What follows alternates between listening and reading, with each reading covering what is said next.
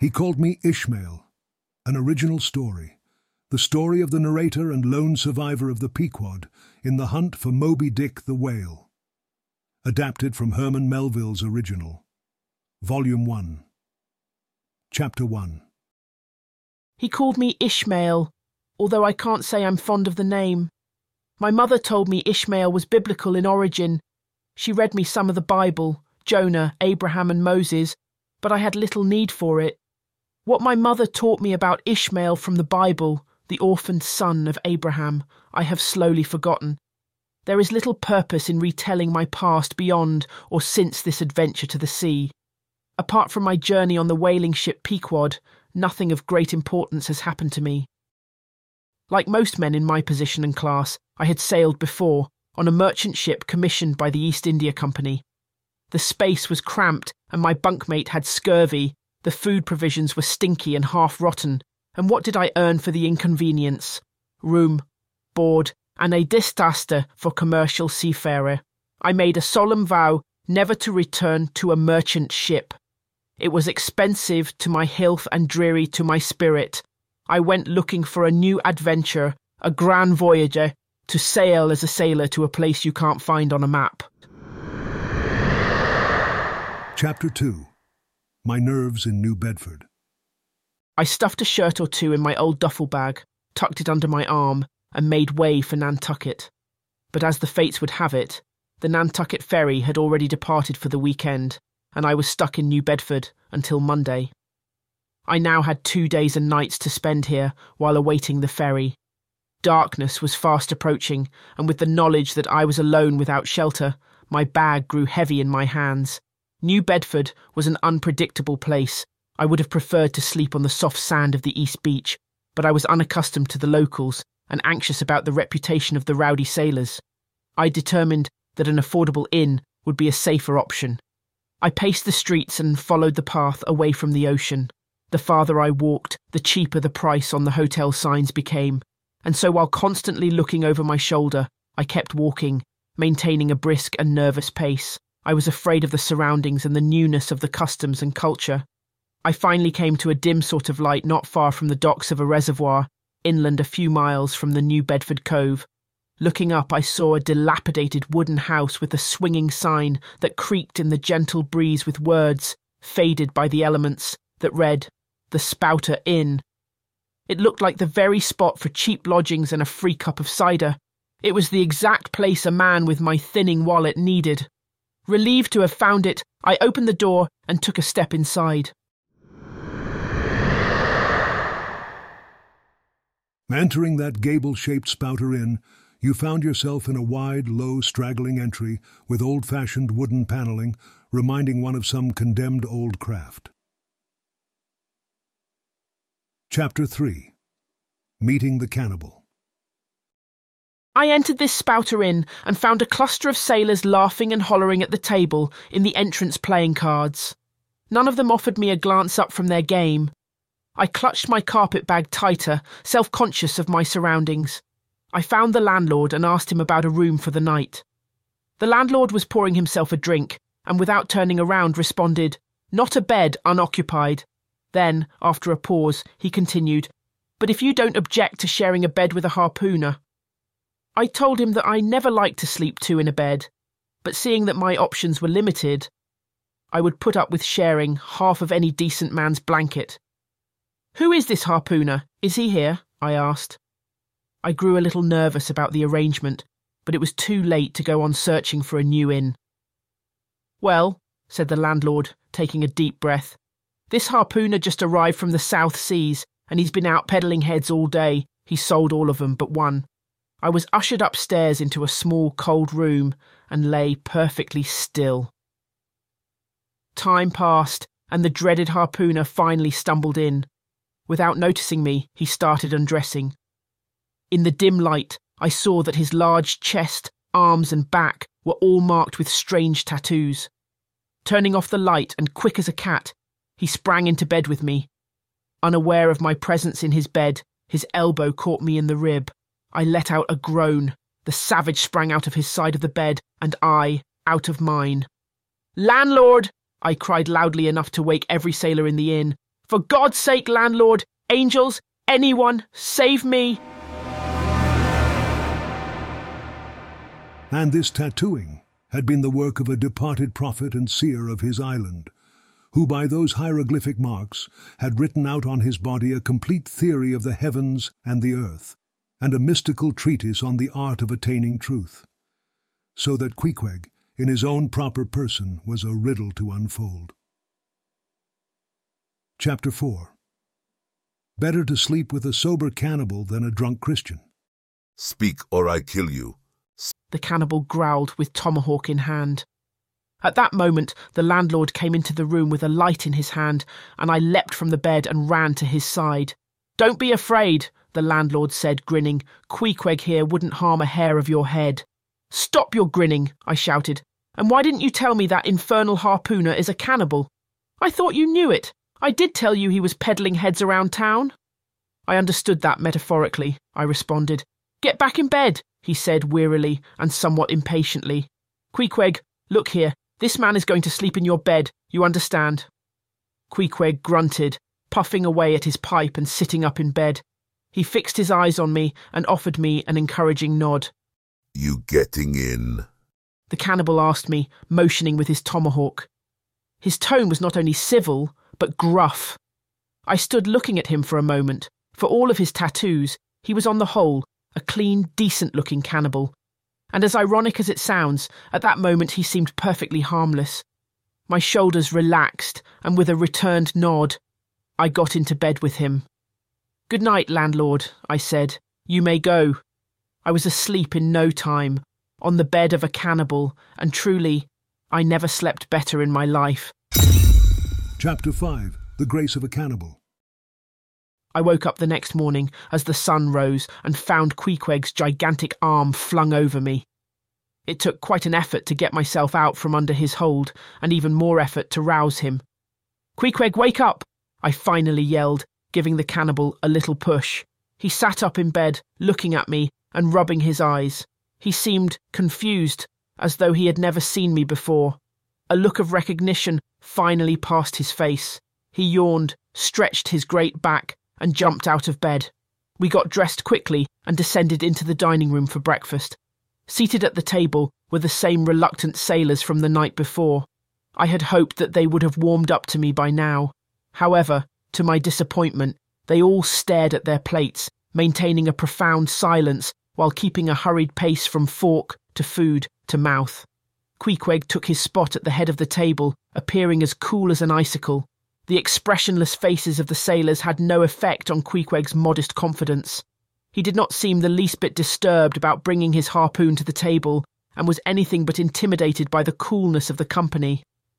I wondered how long he must have carried his harpoon about, almost as an accessory, and what grisly untold tales the harpoon had.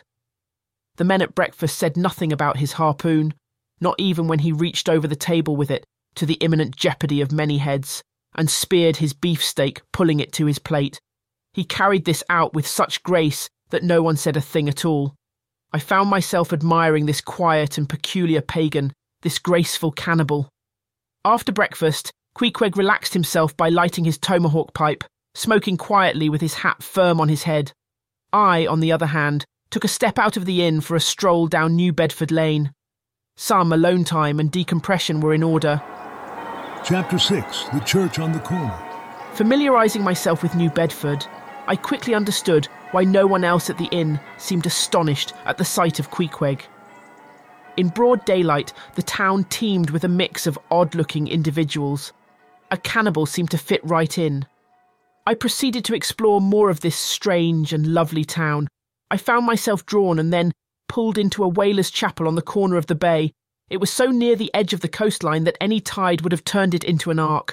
It was a silent tradition for Christian whalemen and those who wished to go to sea, to pay a visit to a chapel before setting off. In the chapel was a modest congregation, sitting in silence. I walked in carefully, with a bit of hesitation, curious and weighed down with fear and trepidation. In a strange way, I felt as though I was intruding in the people's peace. Their faces were dull and heavy with grief. The oppressive silence was occasionally broken by shrieks of the storm. Quietly, I seated myself near the door, taking the final pew in the corner. Lightning struck, and in the flash of the light through the glass-stained windows, I saw several marble tablets. Written on them were inscriptions to honour the dead.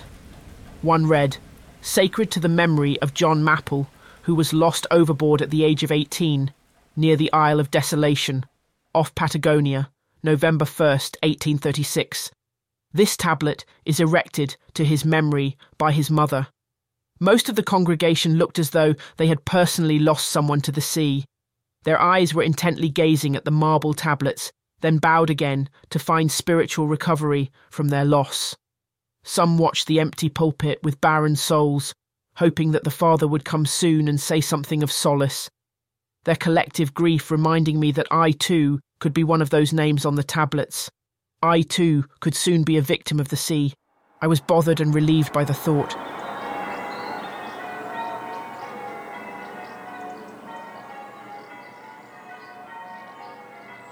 Chapter 7. Father Mapple.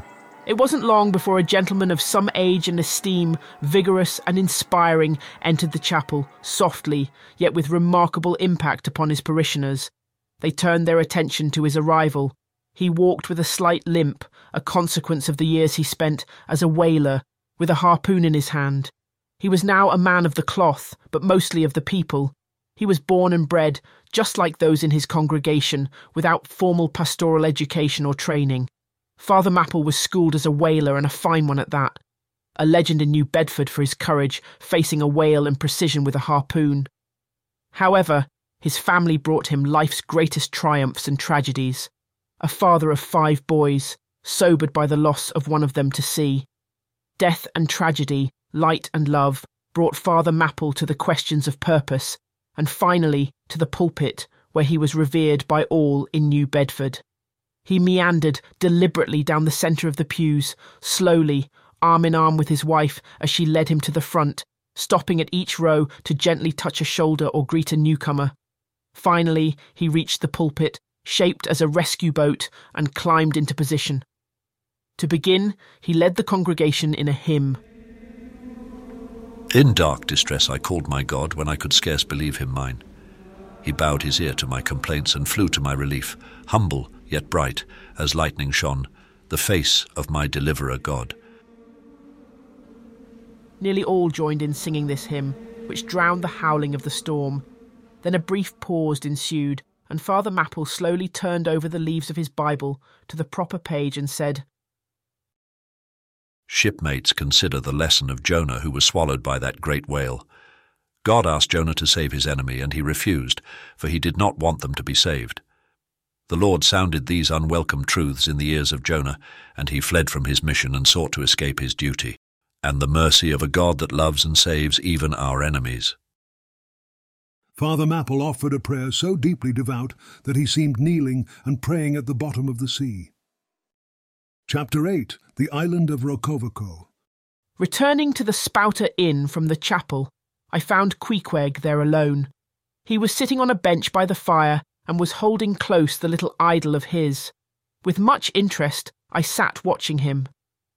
Savage though he was, his countenance had something in it that was by no means disagreeable. You cannot hide the soul. Before we slept, Queequeg told me about himself, and I got a glimpse into his past. Queequeg was a native of Rocovaco, an island far away to the south and slightly west. His father was the king, his uncle a high priest. There was excellent royalty blood in his veins, though cannibalistic and idolatrous. Surrounded by such thick paganism, Queequeg desired to see more of what Christendom had to offer. Like me, he had adventurous blood running through his veins, but unlike me, he had sought out his ambition, taking destiny into his hands. We were not so different, Queequeg and I. It is correct that I do not boast of a regal inheritance like my friend. That would be laughable. And I lack the brute strength that he adorns, and on the scales of being adventurous, I am a coward in comparison. But we were similar enough, both human with emotion and soul and curiosity. Queequeg told me that back then he wanted to learn more about Christians. As an idolater at heart, he didn't want to be a converted Christian, just to understand them and observe their ways. experiencing the deeds of the whalemen and the sailors, the Christians and the heathens, the devout and the ungodly and the wicked deeds in all meridians, Queequeg resolved to die a pagan. When I asked Queequeg if he would return to his people for his coronation, as he suspected his father was long dead, Queequeg became uneasy. He told me what he feared, that he had stayed with the Christians too long and was out of touch with his people's ways, and that he was no longer fit to lead them.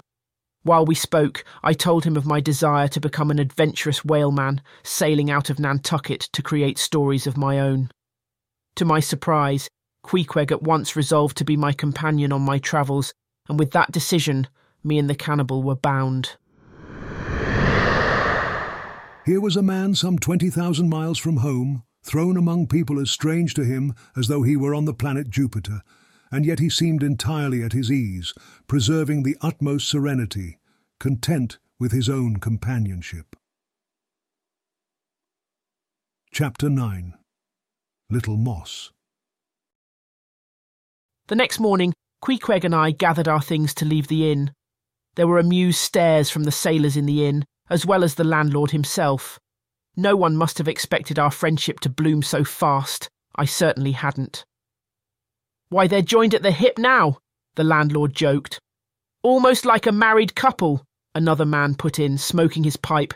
He laughed at his own words, and his laughter sent smoke the wrong way. Soon he was coughing out of his eyes. Queequeg and I gathered our things and went down to the Moss, the little Nantucket packet schooner docked at the wharf. As we stood on the docks, Queequeg looked around, harpoon in hand.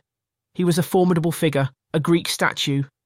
In no time, we paid our passage and stood on board the schooner. Looking to the side, I saw New Bedford, rising in terraces of streets, their ice-covered trees all glittering in the clear, cold air. Something was rising in my chest. I was leaving New Bedford behind. Next, Nantucket. And after that, I would become a whaleman or a sailor on a whaler's ship. Queequeg smoked quietly for the most part of the journey. He only lost his composure once, when he had to throw a troublesome fellow up in the air. The chap, amused by our friendship, had stood behind Queequeg, making mocking gestures. Nothing much happened after his little toss. The other passengers quickly learned to leave us be. If they thought my friendship with a cannibal was strange, they knew better than to show it now. We arrived in Nantucket towards evening, a beautiful, desolate place, a mere mound and elbow of sand, all beach, without a background. I was here at last. What wonder that these Nantucketers born on a beach should take to the sea for a livelihood. Chapter 10. Yojo. Before leaving the Spouter Inn, the landlord mentioned his cousin's hotel in Nantucket. We went straight to the place now, having had it described to us. The hotel was run by cousin Hosea and a woman who seemed to be his wife. She was a short, round woman with flat, impatient eyes. We let her know we needed a room and a meal, and she set to it, feeding us with the most delicious clam and cod we ever tasted. The landlord had been right about this place. The cod was not just palatable, but downright mouth-watering. My mother's cooking tasted like sawdust, God rest her soul. She substituted mussels for clams and cod for garbage fish, bowfin and porgy. Filled with good food, Queequeg and I took to smoking and discussing our plans. I know that to do anything good and to do it correctly, one must plan, properly weighing the pros and cons of a situation, and considering the logic of the matter, backed by facts and a touch of intuition. To my dismay, Queequeg declared that he had turned to Yojo for answers. Yojo was his little black idol that he carried about, worshipped and made little sacrifices to. He sometimes spent time communing with the god. Now, he said, Yojo told him that I must be the one to select our ship and voyage. I wanted to tell Queequeg that his plan was ridiculous and Yojo nothing more than a cleverly carved piece of driftwood. I longed to shake his great stubborn head side to side until he saw reason, but I could not outrightly trash his religion and his beliefs, and so, the next day, I was off to find a ship for us, hoping Queequeg had not made a terrible mistake and that my intuition would prove itself providential. This development caused me great anxiety. I had been relying on Queequeg's vast experience to find us a ship fit for voyage, but now the burden was on my green shoulders, all thanks to Yojo. Heaven have mercy on us all, Presbyterians, idol worshippers, and pagans alike, for we are all somehow dreadfully cracked about the head, and sadly need mending. Chapter 11. Our Ship, the Pequod. The next morning early, I left Queequeg and Yojo shut in our bedroom and set off on my quest to find a suitable ship and barter for a fair wage. Queequeg was fasting when I left, in a state of some sort of meditation or prayer. He had offered me a little grunt in form of greeting when I told him I was off. I went down to the docks and to the ships, feeling unsure about myself. Their language was not mine, and I was certain that my inexperience would immediately reveal itself to these sea-worn whalers. I learned that there were 3 ships up for 3-year voyages, the Devil Dam, the Titbit, and the Pequod. I peered and pried about the Devil Dam, then hopped over to the Titbit, and finally, going on board the Pequod, looked around her for a moment, and then decided that this was the very ship for us. The Pequod was a rather small ship, old-fashioned and outdated, unlike the Titbit, well worn with experience, but also maintained and competent. On her you could see the seasons she had sailed, the weather strains from the storms, the typhoons and calms of all 4 oceans. It struck me as a noble craft, but sitting isolated as it was with those marks of time around it, I also sensed a melancholy, a little proud ship with bittersweet stories to tell. Having decided on our ship, I looked about the quarterdeck for the person in charge. There was a strange tent pitched a little behind the main mast.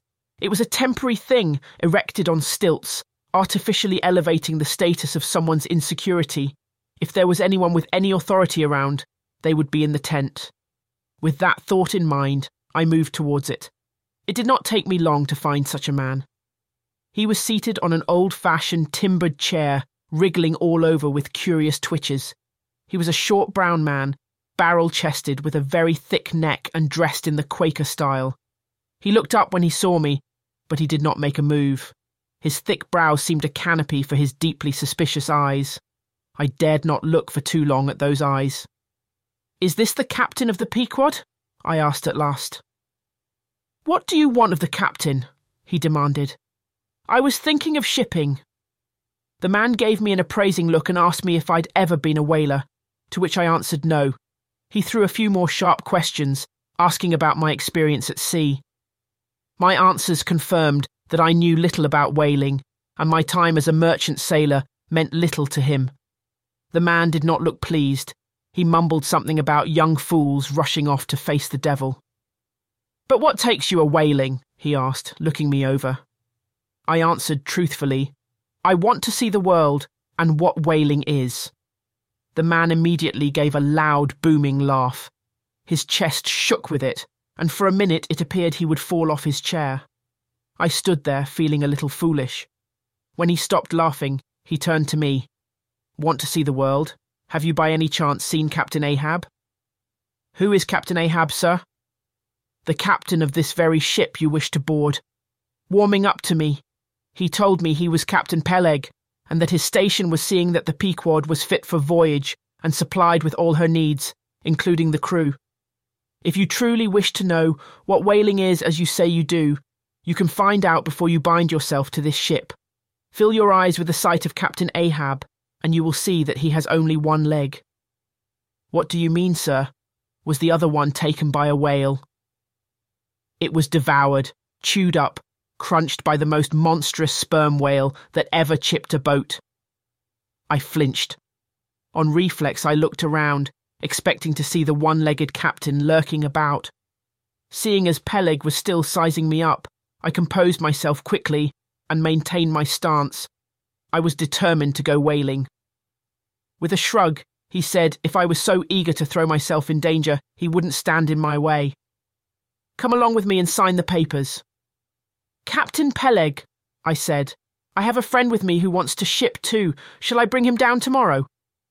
"Has he any experience whaling?" I thought about Queequeg. "He's killed more sperm whales than the orca, Captain Peleg." "Well, bring him along then." Following Peleg, I signed the papers, settling on a meagre wage for me. I didn't feel that I had any room to bargain or experience to negotiate with. I began to wonder about Captain Ahab. What sort of man was he? Was it wise to commit my life to a voyage without knowing the captain of the vessel?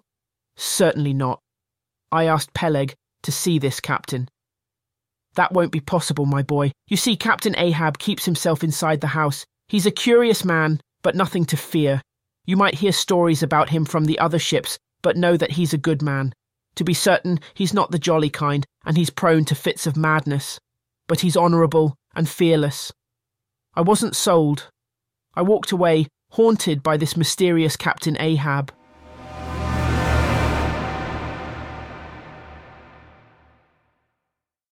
You never saw such a craft as this old Pequod. She was a ship of the old school. Chapter 12.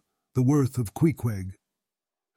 The next day, Queequeg and I left the inn, after having had our fill of delicious cod and clam. Queequeg had just finished his strange fast, and so he was in high spirits. He carried our few possessions strapped across his back, while holding his harpoon with one big steady hand. Yojo was tucked away somewhere along with our other possessions. As we neared the Pequod, Captain Peleg in his gruff voice loudly hailed us from his wigwam, and then followed it up by saying he had not suspected my friend was a cannibal. "No cannibals allowed on this ship, not without papers," he called out. "What do you mean by that, Captain Peleg?" I demanded, making a move to address him. I jumped on the deck, leaving Queequeg to stand on the wharf. "He must show his papers," he replied. "Simple as that. He must prove that he has left the ways of evil and darkness." Peleg looked at Queequeg as though he were a filthy sinner. "Tell me, cannibal, do you visit any Christian church?" Before Queequeg could speak, I pushed myself forward, filling my voice with righteous indignation. "Does Queequeg go to church? Why, he's a member of the First Congregational Church." I spent a great deal of time convincing him of Queequeg's Christian righteousness. He wanted to know if Queequeg was a regular at the church, how often he prayed, if he partook in any strange rituals. Undeterred, I maintained that Queequeg was as Christian as they come. While I argued with Peleg, Queequeg said nothing. He had other plans of his own. In his amazing barbaric manner, Queequeg jumped upon the plank of the ship. From there, he flung himself into the bows of one of the whaleboats hanging to the side, and then bracing his left knee and pointing his harpoon, gave a savage cry. "Look! Look!" I shrieked. "If there was a whale, why that whale was as good as dead. The man is full of brawn." Peleg was impressed by the show and declared, "This man, Christian or not, will be shipped, and we will pay him double, no triple your wage." Queequeg and I shared a grin. We were set to sail on the Pequod.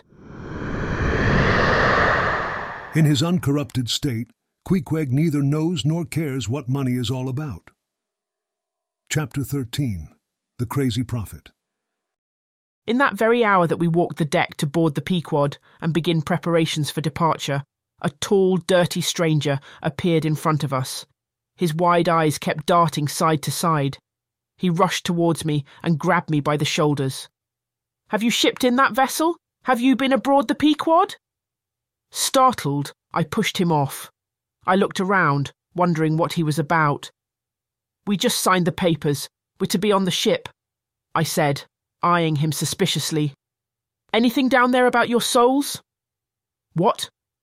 "Beware, young fool, beware of the damned ship, the snatcher of souls," he cried. He lifted his hands up and threw his head back, allowing his eyes to roll up in their sockets. Sensing that the man was mad, I quickly urged Queequeg to move ahead with me. Queequeg was unimpressed, but followed.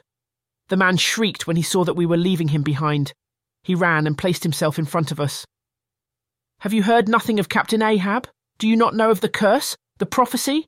Were you not told the tale, when he lay like dead for 3 days and nights? Have you at least heard nothing about his lost leg?"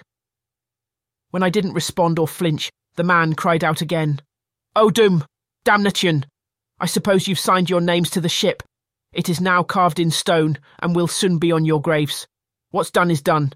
It's all signed and sealed. What will be will be. Farewell, farewell." And with that, the crazy man was out of sight. Shaking myself and recovering from the strange encounter, I decided he was nothing but a crazy humbug and tried to think nothing more of it. My last chance to remove myself from the journey had come and gone. As I watched the docks recede in the distance, it struck me that my fate was bound to this ship and to its silent, moody captain who kept himself locked in his cabin. Chapter 14. Where's the captain? A whole week had passed since we set sail.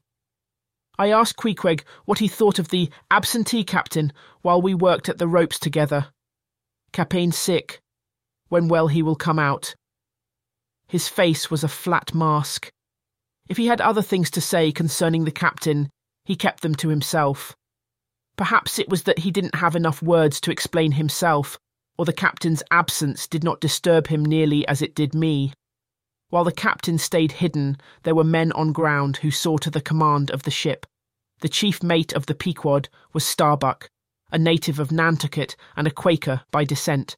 He was a tall, sober man of few words and deeply reserved. His experience at sea had inclined him to superstition. It was not the superstition of the ignorant. His superstition seemed to be born of intelligence. He was a careful, prudent man, the finest first mate, fit for the ship. He cautioned us all to give whales respect and be reasonably afraid of them. Foolish courage, he said, often made the sea a bottomless grave for men. Stubb was the second mate. He was a native of Cape Cod and a happy-go-lucky sort of man. He did not have the deep sobriety of Starbuck, and he made the ship lighter with his good humour. His short, black little pipe was a fixture to his face, and you would have expected him to roll out of his bunk with it attached. The third mate was Flask, a native of Tisbury, in Martha's Vineyard. He was a short, stout, ruddy young fellow who had a dismissive attitude towards the dangers of a whale. He somehow believed his destiny was to bring about the destruction of all whales. He threw himself at whaling with no fear or caution. Flask held no reverence for the magnificence of a whale.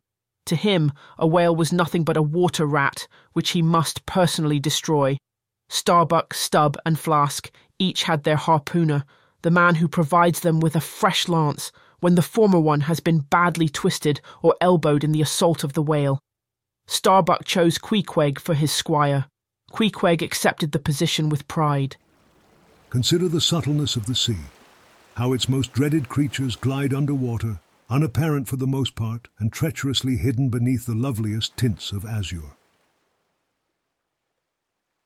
Chapter 15. Ahab rallies the troops. Captain Ahab's cabin was a shrouded, sacred thing, home to a strange existence. It was Christmas when the ship left the harbour. We had encountered the biting polar weather, but as we sailed on, the bitter winter was gradually left behind. The change from winter to fairer weather was slow. On some mornings, all was cold, grey, and gloomy. It was on one of those gloomy mornings that I finally saw him. I was on the deck for the mid-morning watch. I lifted my eyes to the stern, and there he was, standing openly on his quarterdeck. A shock went through me. I straightened up and improved my posture and attention to work detail. Captain Ahab looked like a ghost, a figure from a phantom story come alive, and he scared me straight. As I watched him mid-pause, I saw that he had no signs of physical illness. The most outstanding aspect of the captain's persona was the barbaric wooden leg which he stood on, crafted from the bone of a sperm whale's jaw. This was the leg he had lost to the whale. As he stood looking straight beyond the ship, I could feel his willfulness, his stubbornness, and deliberate fearlessness. Here was a man who was not going to let anything or anyone stop him. His presence put everyone on alert, silenced the crew, a tension of silence so thick that it penetrated the gloomy atmosphere. Quietly, he withdrew back to his cabin, leaving us all to wonder about him. He shortly returned holding a coin. Now he held it up for all to see. "See this Spanish ounce of gold? It is a $16 piece, men. Look very closely at it." He turned to Starbuck. "Mate, get me the hammer." Ahab took a hammer from Starbuck and moved towards the mainmast. Lifting it in one hand and the gold in another, he gave a loud cry. "If any one of you raises me the white-headed whale with a wrinkled brow and a crooked jaw, if any one man among you gives me that damn white whale, he shall have this gold." With that, he nailed the gold to the mast. Shouts broke out among the seamen. They were excited to see the gold, their captain, and the show. Chapter 16. More Than a Whale. It was later that night, when my chanting crewmates had all dispersed and taken to their hammocks or assignments, that I had time to think. I laid atop my hammock, holding my thumbs together. Not feeling the emotion of the crew, not really feeling any emotion. My mind becoming consumed by Ahab's bloodlust, by his need for vengeance against Moby Dick. His feud wanted to become mine, but I resisted the pull into his frenzy. Coming on board the Pequod, I had desired to go whaling, adventuring, not madly hunting. Yet, in today's frenzy, I joined the crew, welded my oath with theirs, and swore to avenge Ahab. As I cried out, infected by the emotion of a mad crowd, I had given my word to Ahab to fight to the ends of the earth, that which no man had conquered before. But I don't think I really meant it.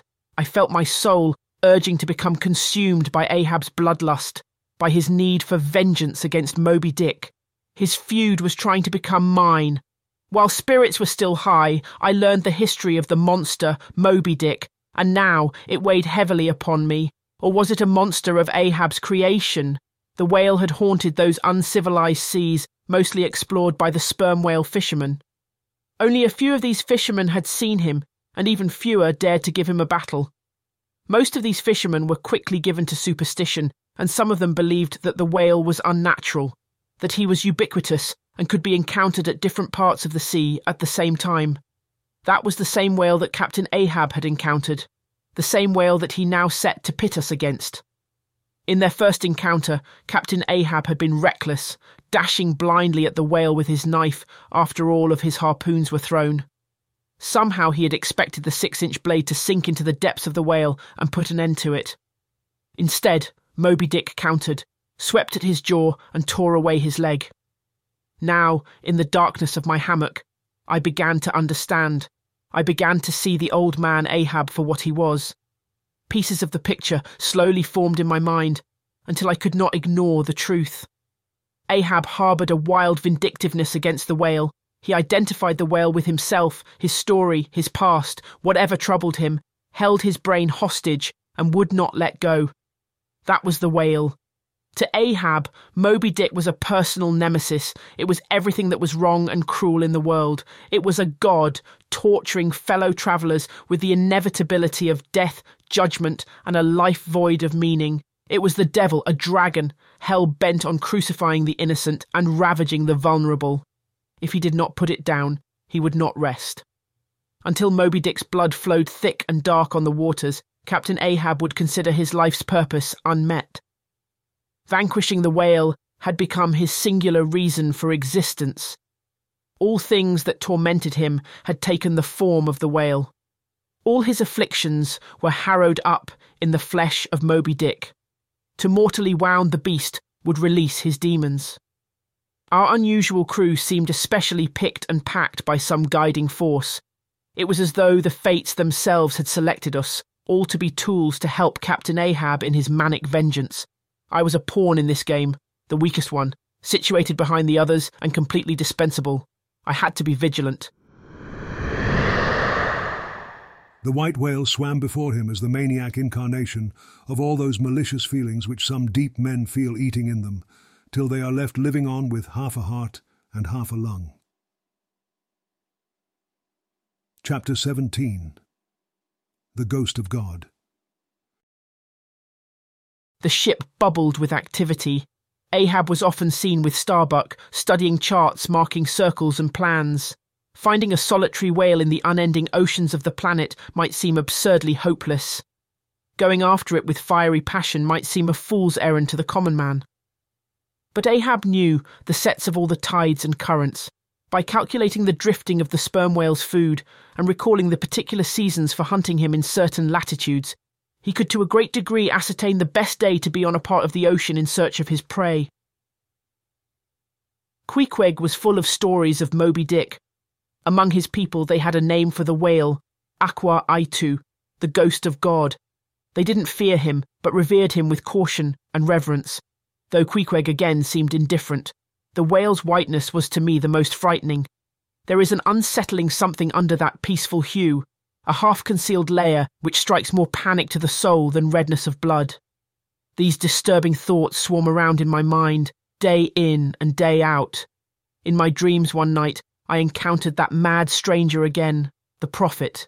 He was at sea, somehow in the way of dreams. His voice echoed from all over the waves. "Woe," he cried, "damnation, all is lost." I begged him to take me back to land. I told him Yojo made a mistake. We were not meant to be on the Pequod. We were not meant to be here at all. I woke up in a panic, panting and disoriented. I had fallen asleep on my duty. The soft rain was pelting on my face. Looking to my side, I saw Queequeg watching me curiously. God keep thee, push not off from that isle, thou canst never return. Chapter 18. Be still. Weeks passed. Under easy sail, the Pequod gently swept across 4 cruising grounds. Ahab commanded the sails, walking the deck with his quick strides. His good leg made lively echoes along the deck, and every stroke of his dead limb sounded like a coffin tap. The weather had gone dark and bleak, and it manifested itself in Ahab. He once again became gloomy, reserved, and rarely addressed anyone. For hours on end, Ahab would stand gazing windward, not minding the occasional squall of sleet or snow that would all but seal his eyelashes together. Few words were shared among the crew, and the silent Pequod tore on through the waves. It was in this gloomy weather that I encountered Queequeg below deck. He was quietly weaving a patch to repair the mast that had been damaged in a storm. I sat beside him without a word and joined him in weaving. Finally, I released my anxieties and fears to him, thoughts I had held on to but could no longer keep to myself, thoughts that were festering and spiralling out of my control. He sat and listened, but gave very little response. I asked him what he thought of Captain Ahab, the whale and the pursuit, relaying my worried opinions with reckless release. Queequeg sat stoic, using his finger to draw shapes in the dusty deck. Finally, he got up and gave a great grin and friendly clasp on my shoulder. Then, bringing his face close to mine, with his great arms around my shoulders, he whispered, "Be still." Then he left. Chapter 19. Searching. As we sailed on, Captain Ahab's search grew even more earnest. It was as though every second spent without Moby Dick in his sight inflicted pain. Again, uncertainties crept into my mind concerning our quest, but I shook them off and tried to remember the words of Queequeg to be still. I was a character in a glorious tale. We sailed slowly over the sleepy midday sea, eyes of all men proving to be more vigilant than ever. In the distance was a strange ship. As we covered ground and neared the ship, the stranger showed French colours from his peak. A boat was sent out with Captain Ahab in it to meet the stranger's slowly approaching boat. Captain Ahab first asked if anyone on the French ship spoke English. A man came forward to indicate that he was an English speaker. Ahab had only one question for him. It was the same as the ones he had asked all other ships before us. "My good man, have you seen the white whale?" "What whale?"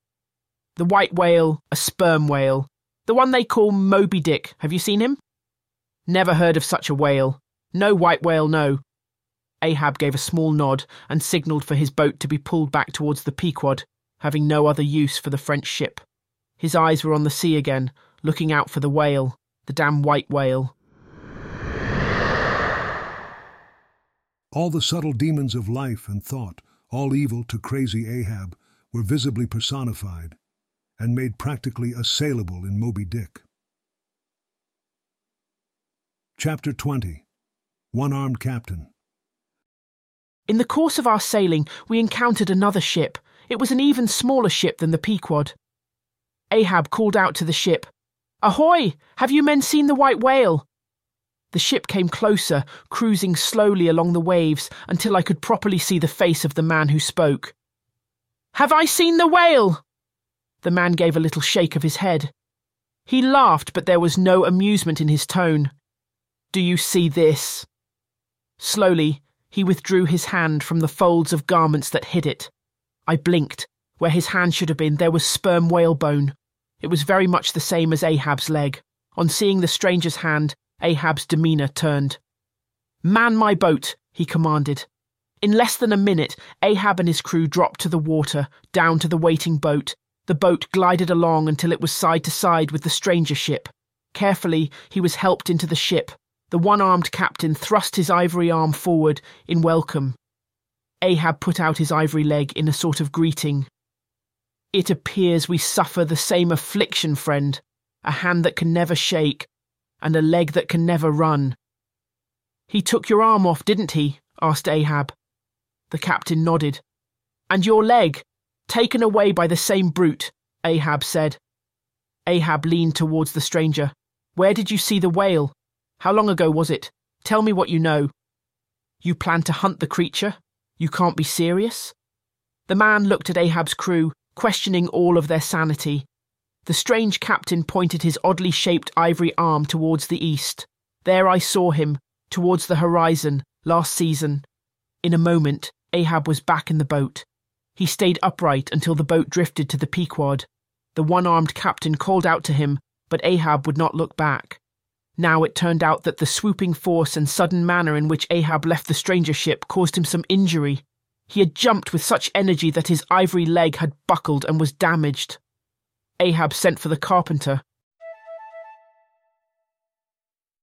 Chapter 21. The Carpenter. The Pequod's carpenter was a very peculiar fellow indeed. To me, most men appear woefully unremarkable. At our core, we are easily replaceable. If you have seen one man, you've seen them all. That was not the case with the Pequod's carpenter. The man had an odd, smooth face. His entire being appeared to have been robbed of any real concern. He was the absolute contradiction of Ahab. Yet, here he was, called to mend him. From the years as a carpenter, he had become one with his tools and his craft. He was the wood, the hammer, and the little smooth nails. He worked purely on instinct. He did not look like he thought at all. He wasn't a machine, but the oil that flowed through the machinery, a man free of desire or judgment. God makes us all, the unique and the typical alike, but it is always a wonder to see the profoundly content. The man set to work on Ahab's leg, working skillfully, confidently. Queequeg and I watched him from a little distance. "Special one, isn't he?" I asked Queequeg. He nodded. "The man has been touched, certainly," Queequeg said. "Touched?" Queequeg began to look for the words to explain himself, but by the shake of his head, I knew he was lost for words. "Godlike," finally escaped his mouth. Queequeg would not elaborate further, and I didn't inquire. So we stood there and watched the carpenter. Chapter 22. The Coffin. As we neared the coast of Japan, Queequeg's health took a turn for the worse.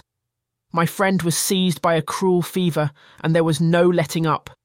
He was laid down in the hammock, close to the very door of death. Despite our best efforts, there were no improvements. Queequeg continued to waste away. He asked me to read to him, but the only book in the boat was the Sailor's Bible, which intimidated me with its weight, and I hesitated to pull it off the dusty shelf. I recited stories and poems to him, what I could recall from childhood. I looked at Queequeg to censor his response. He preferred the stories to the Bibli, but quietly lay in his swaying hammock, and the rolling sea seemed to gently rock him to his final rest. The ocean's invisible flood tide lifted him higher and higher towards his destined heaven. Queequeg asked for a curious favour, a last request. He said he shuddered at the thought of being buried in his hammock and wanted a coffin built in the shape of a canoe, a final resting place, as was custom among his people. With Queequeg's request made, the carpenter set to work to make him this coffin.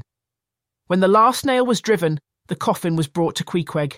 He called for his harpoon, biscuits, and a flask of fresh water, and asked that he be lifted into his final bed. But now that he had prepared for death and his coffin proved to be a good fit, Queequeg miraculously rallied. Rising up from the coffin, Queequeg said he suddenly remembered a task ashore he had not finished. "I've got to finish repairing the mast," he said, and announced that he had changed his mind about dying. "Do you think it's in your power to decide when to die or live?" the sailors asked him. Queequeg answered that yes, he believed that if a man made up his mind to live, mere sickness could not kill him. Nothing but a whale or violent destroyer could take him. He now used his coffin for a sea chest. In it, he deposited all of his belongings. He spent many hours carving and painting the lid of the coffin with the same markings that covered his skin. Though he never interpreted the meaning of these mysterious markings, it was evident that his heart beat with them. Chapter 23. Rachel. A few days after Queequeg's recovery, a large ship, the Rachel, was seen heading down upon the Pequod. Ahab's voice boomed from somewhere behind me. "Have you seen the white whale?" The stranger captain shouted back, "Yes, only yesterday. And have you seen a whaleboat drifting by?" I looked back at Ahab and saw that his eyes were shining, his fists were clenched by his sides. He could barely contain his joy. The whale had been seen at last, and just yesterday too. "No, I haven't seen a whaleboat," Ahab called back at the stranger captain, dismissing any request for information other than his own. The stranger captain got on a boat and approached the Pequod's side. With a little help, he was pulled onto the Pequod. A look of recognition flashed through Ahab's face. This captain was someone he knew. "Where did you find the whale? He hasn't been killed, has he?" he asked as their hands met in a firm handshake. "No," said Rachel's captain, "although my men tried. Late in the afternoon yesterday, I led my crew in hunting some whales. We saw the head of Moby Dick rising from the waters, and we sent a boat after it. We can't find the boat now." The captain's voice cracked. "The boat and the men. We've not caught a single glance of them." The man was desperate. "Ahab, I beg you to unite my ship with yours in search of the missing boat. My own son is one of them missing at sea, and he's not a day over 12. Do this for me, Ahab, as you would have me do if my story was yours. You have a son just like me. Help me find the boy." "I will not do it. Even now I lose precious time. Moby Dick must be found. I hope you find your boy. I cannot help you. Goodbye." Ahab averted his gaze and stormed into his cabin with quick strides. Rachel's captain was left watching Ahab's retreating figure. He was the very picture of sorrow as he stood there, transfixed and processing his rejection. What a rejection it was on a quest so earnest. He looked around the crew members. I averted my gaze when our eyes met. I could not meet his eyes. It was almost as if I was a part of his rejection by simply being on Captain Ahab's ship. The man might never see his son again. It was difficult to look at such vulnerable grief. I took a step down below deck. When I returned, Rachel's captain was gone. Chapter 24. There She Blows. Our search was coming to an end. The imminent feeling of resolution was building. My old misgivings swam up to the surface. Moby Dick had never been beaten. Suppose we could not kill it. What then? It was in this troubled state that Queequeg met me. He held his harpoon in his right hand like a permanent attachment. His chest was bare, and his tattoos seemed to glow in that otherworldly way. No matter how many times I saw Queequeg, I marvelled. He sat by me. We shared a small silence. "We close, my friend," he said finally. "Moby close." "There she blows!" a voice cried. The decks vibrated with the sound of running feet. Crew members were pouring out. "There she blows!" A hump like a snow hill. "It's Moby Dick!" Ahab rushed to perch himself above, some feet higher than the other lookouts.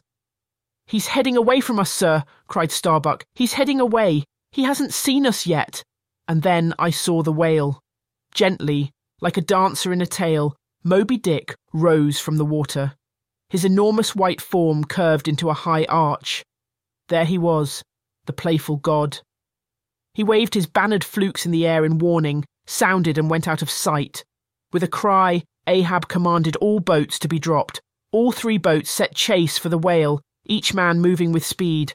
Not a moment to lose. Ahab himself had transformed altogether. It occurred to me that while the rest of us simply hunted a whale, Ahab hunted the devil himself. All the aberrations of Ahab's world had taken the form of that white whale, Moby Dick. Under the canopy of the starry night sky, the 3 boats drifted, awaiting Moby Dick's reappearance. At first Ahab saw no sign of the whale, but as he gazed down into the depths of the sea, he began to see the rise of something white and profoundly large, getting larger. 2 long, crooked rows of white teeth floated up from the bottom.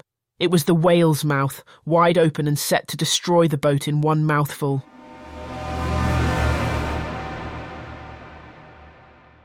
That ain't no whale, that's a great white god. Chapter 25. Down to Hell. Ahab and all the men were immediately thrown into the foaming sea. Ahab's snout was muffled as his head went underwater. Almost immediately he bobbed up to the surface. All around him, men struggled to keep him afloat. Moby Dick was a little distance off, swimming round and round the wrecked crew, churning and lashing water about. In the circling of the lively buoys, Moby Dick had created a whirlpool that was sucking the men under. It was all Ahab could do to stay afloat as he thrashed about, holding tightly to Queequeg's massive arm. The Pequod's bow was pointed, and breaking up the charmed circle, she parted the white whale from his victims. As the whale swam off, the other boats flew to rescue Ahab.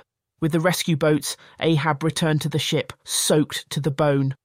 I expected to see some despair in his eyes, hoping that a return to his senses would call off this savage pursuit. I was wrong. The man was mad. This was the beginning of a long-awaited battle. The next day we set off again after Moby Dick. The earlier defeat from Moby Dick seemed to have little effect on the crew. More than anything, the crew felt the need for vengeance. We sighted the great whale and went after it at once.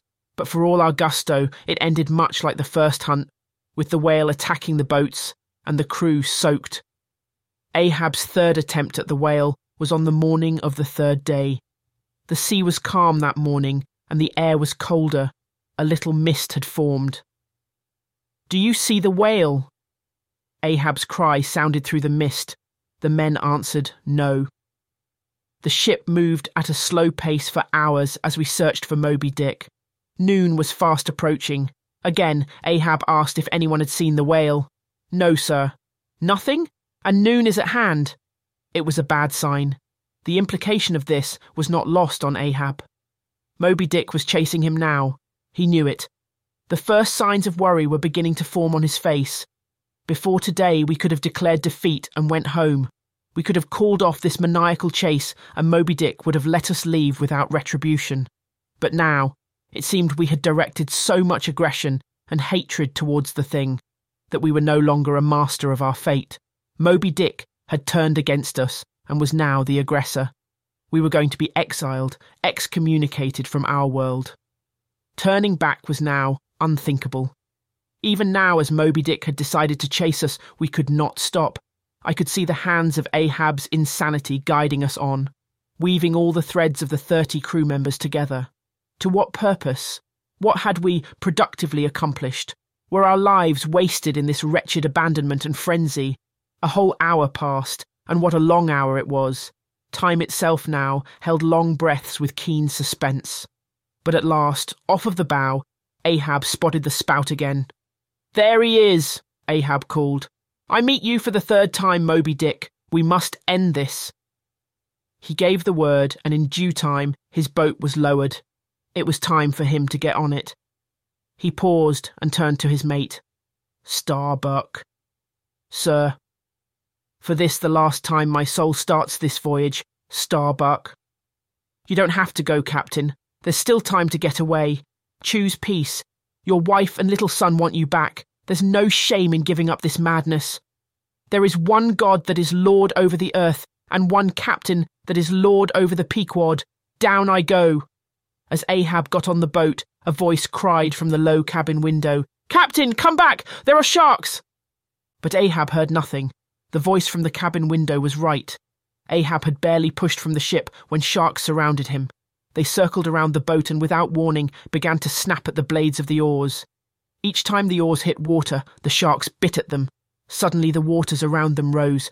Shrouded in a thin veil of mist was the head of Moby Dick. "Give way!" Ahab cried to the oarsmen. The boat sped forward to attack, but Moby Dick was unusual today. He was angrier, maddened by yesterday's attempts to take him down and the fresh irons that now burned in him. Moby Dick seemed possessed by all the demons of the deep, but curiously in complete control of his faculties. He whipped his tail on the water along the boats and the force sent them apart. Iron and lances fell off each side. Seeing that his men had lost their weapons to the sea, Ahab ordered them to go back to the ship. Their presence was of no real use. Moby Dick, satisfied with the havoc he had wreaked, was now steadily swimming forward, almost past the ship. Ahab would not let him be. He set his boat to move even faster. The ruthless sharks followed Ahab's boat, biting the oars as the men rowed. The blade of the oars became jagged and crunched, and left small splinters in the sea at almost every dip. "Go on!" Ahab shouted above the waves. "But, sir, the thin blades grow smaller and smaller." "They will last long enough. Go on!" The boat came to the whale's side. Amidst splashes of water and the snapping sharks below, Ahab positioned himself and waited for Moby Dick to give him a good angle. He lifted himself into a pose and darted his fierce iron and his far fiercer curse into the hated whale. Moby Dick now had in him a furious rage that boiled the waters. With deadly speed, he headed straight for the Pequod. Seeing that it was the source of his torment, he bore down upon it. As both steel and curse sank in the flesh, Moby Dick writhed sideways and rolled against the bow, sending 3 of the oarsmen overboard. 2 of 3, with a rising wave, hurled themselves on board again, the 3rd man helplessly still afloat and swimming. A hole had appeared in the boat, and water was getting in fast. He was going to destroy the ship once and for all. "The whale, the ship!" cried the soaked oarsman. "Go on! Let's stop that thing! Will you not save my ship?" But as the oarsmen violently forced their boat through the sledge-hammering seas, the disabled boat lay nearly level with the waves. The frantic splashing crew were trying hard to stop the gap and bail out the pouring water. Moby Dick was by the ship now. The crew members stood inactive, holding their harpoons. But what good were any of those against the monster? How could mortal man save himself from this immortality? I saw the whale closer than I'd ever seen it, closer than I ever wanted. Here were men with enough courage and bravery to capture the world, but against the whale were powerless. Moby Dick's solid white forehead whacked the ship's starboard bow, till men and timbers reeled. Driving beneath the ship, the whale ran along and rose up to the surface within a few yards of Ahab's boat. "Accursed fiend! I will battle you to the last. With hate I'll spit my last breath at you. Let me break into pieces while I chase you." Ahab threw his harpoon and caught the whale by the side. In pain, Moby Dick flew forward. The harpoon's line zapped around and got caught in the grooves. Ahab tried to straighten it out, but as the whale sped this way and that, the line spiraled and caught Ahab around the neck. He shot out of the boat with the line tight around the neck, hit the water and sank quietly. The crew members didn't know he was gone. Their boat was now filled with water and they cried out, hoping to get back on the Pequod. But while they had looked away, the whale had dealt the ship a last and final blow. There was no hope for the boat's crew, for in the distance the Pequod sank. "My God! The ship! Great God, where is the ship?" A whirlpool came for the boat's crew, seizing the boat and spinning it in a vortex until they were carried away far from the sinking ship. Seabirds sang and called to each other as Captain Ahab's crew perished. The Pequod stuck in a whirlpool the whale had created and spun, and the sea rolled on and on as it had rolled for 1,000 years.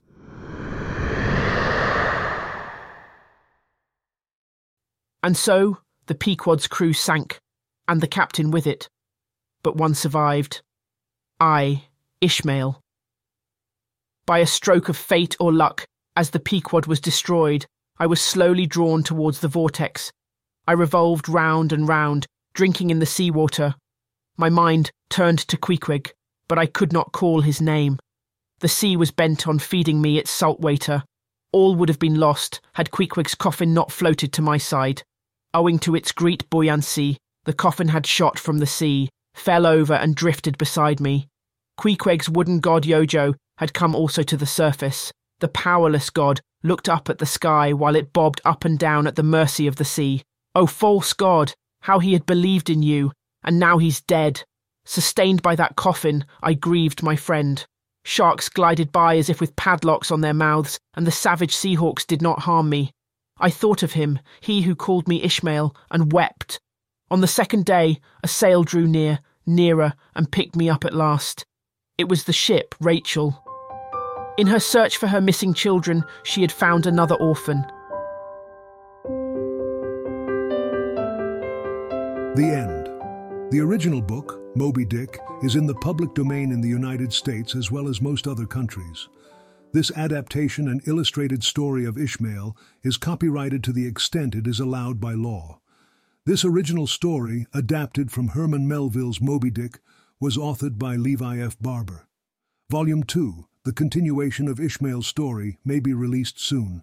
You can find the publisher information at www.contemplatebooks.com.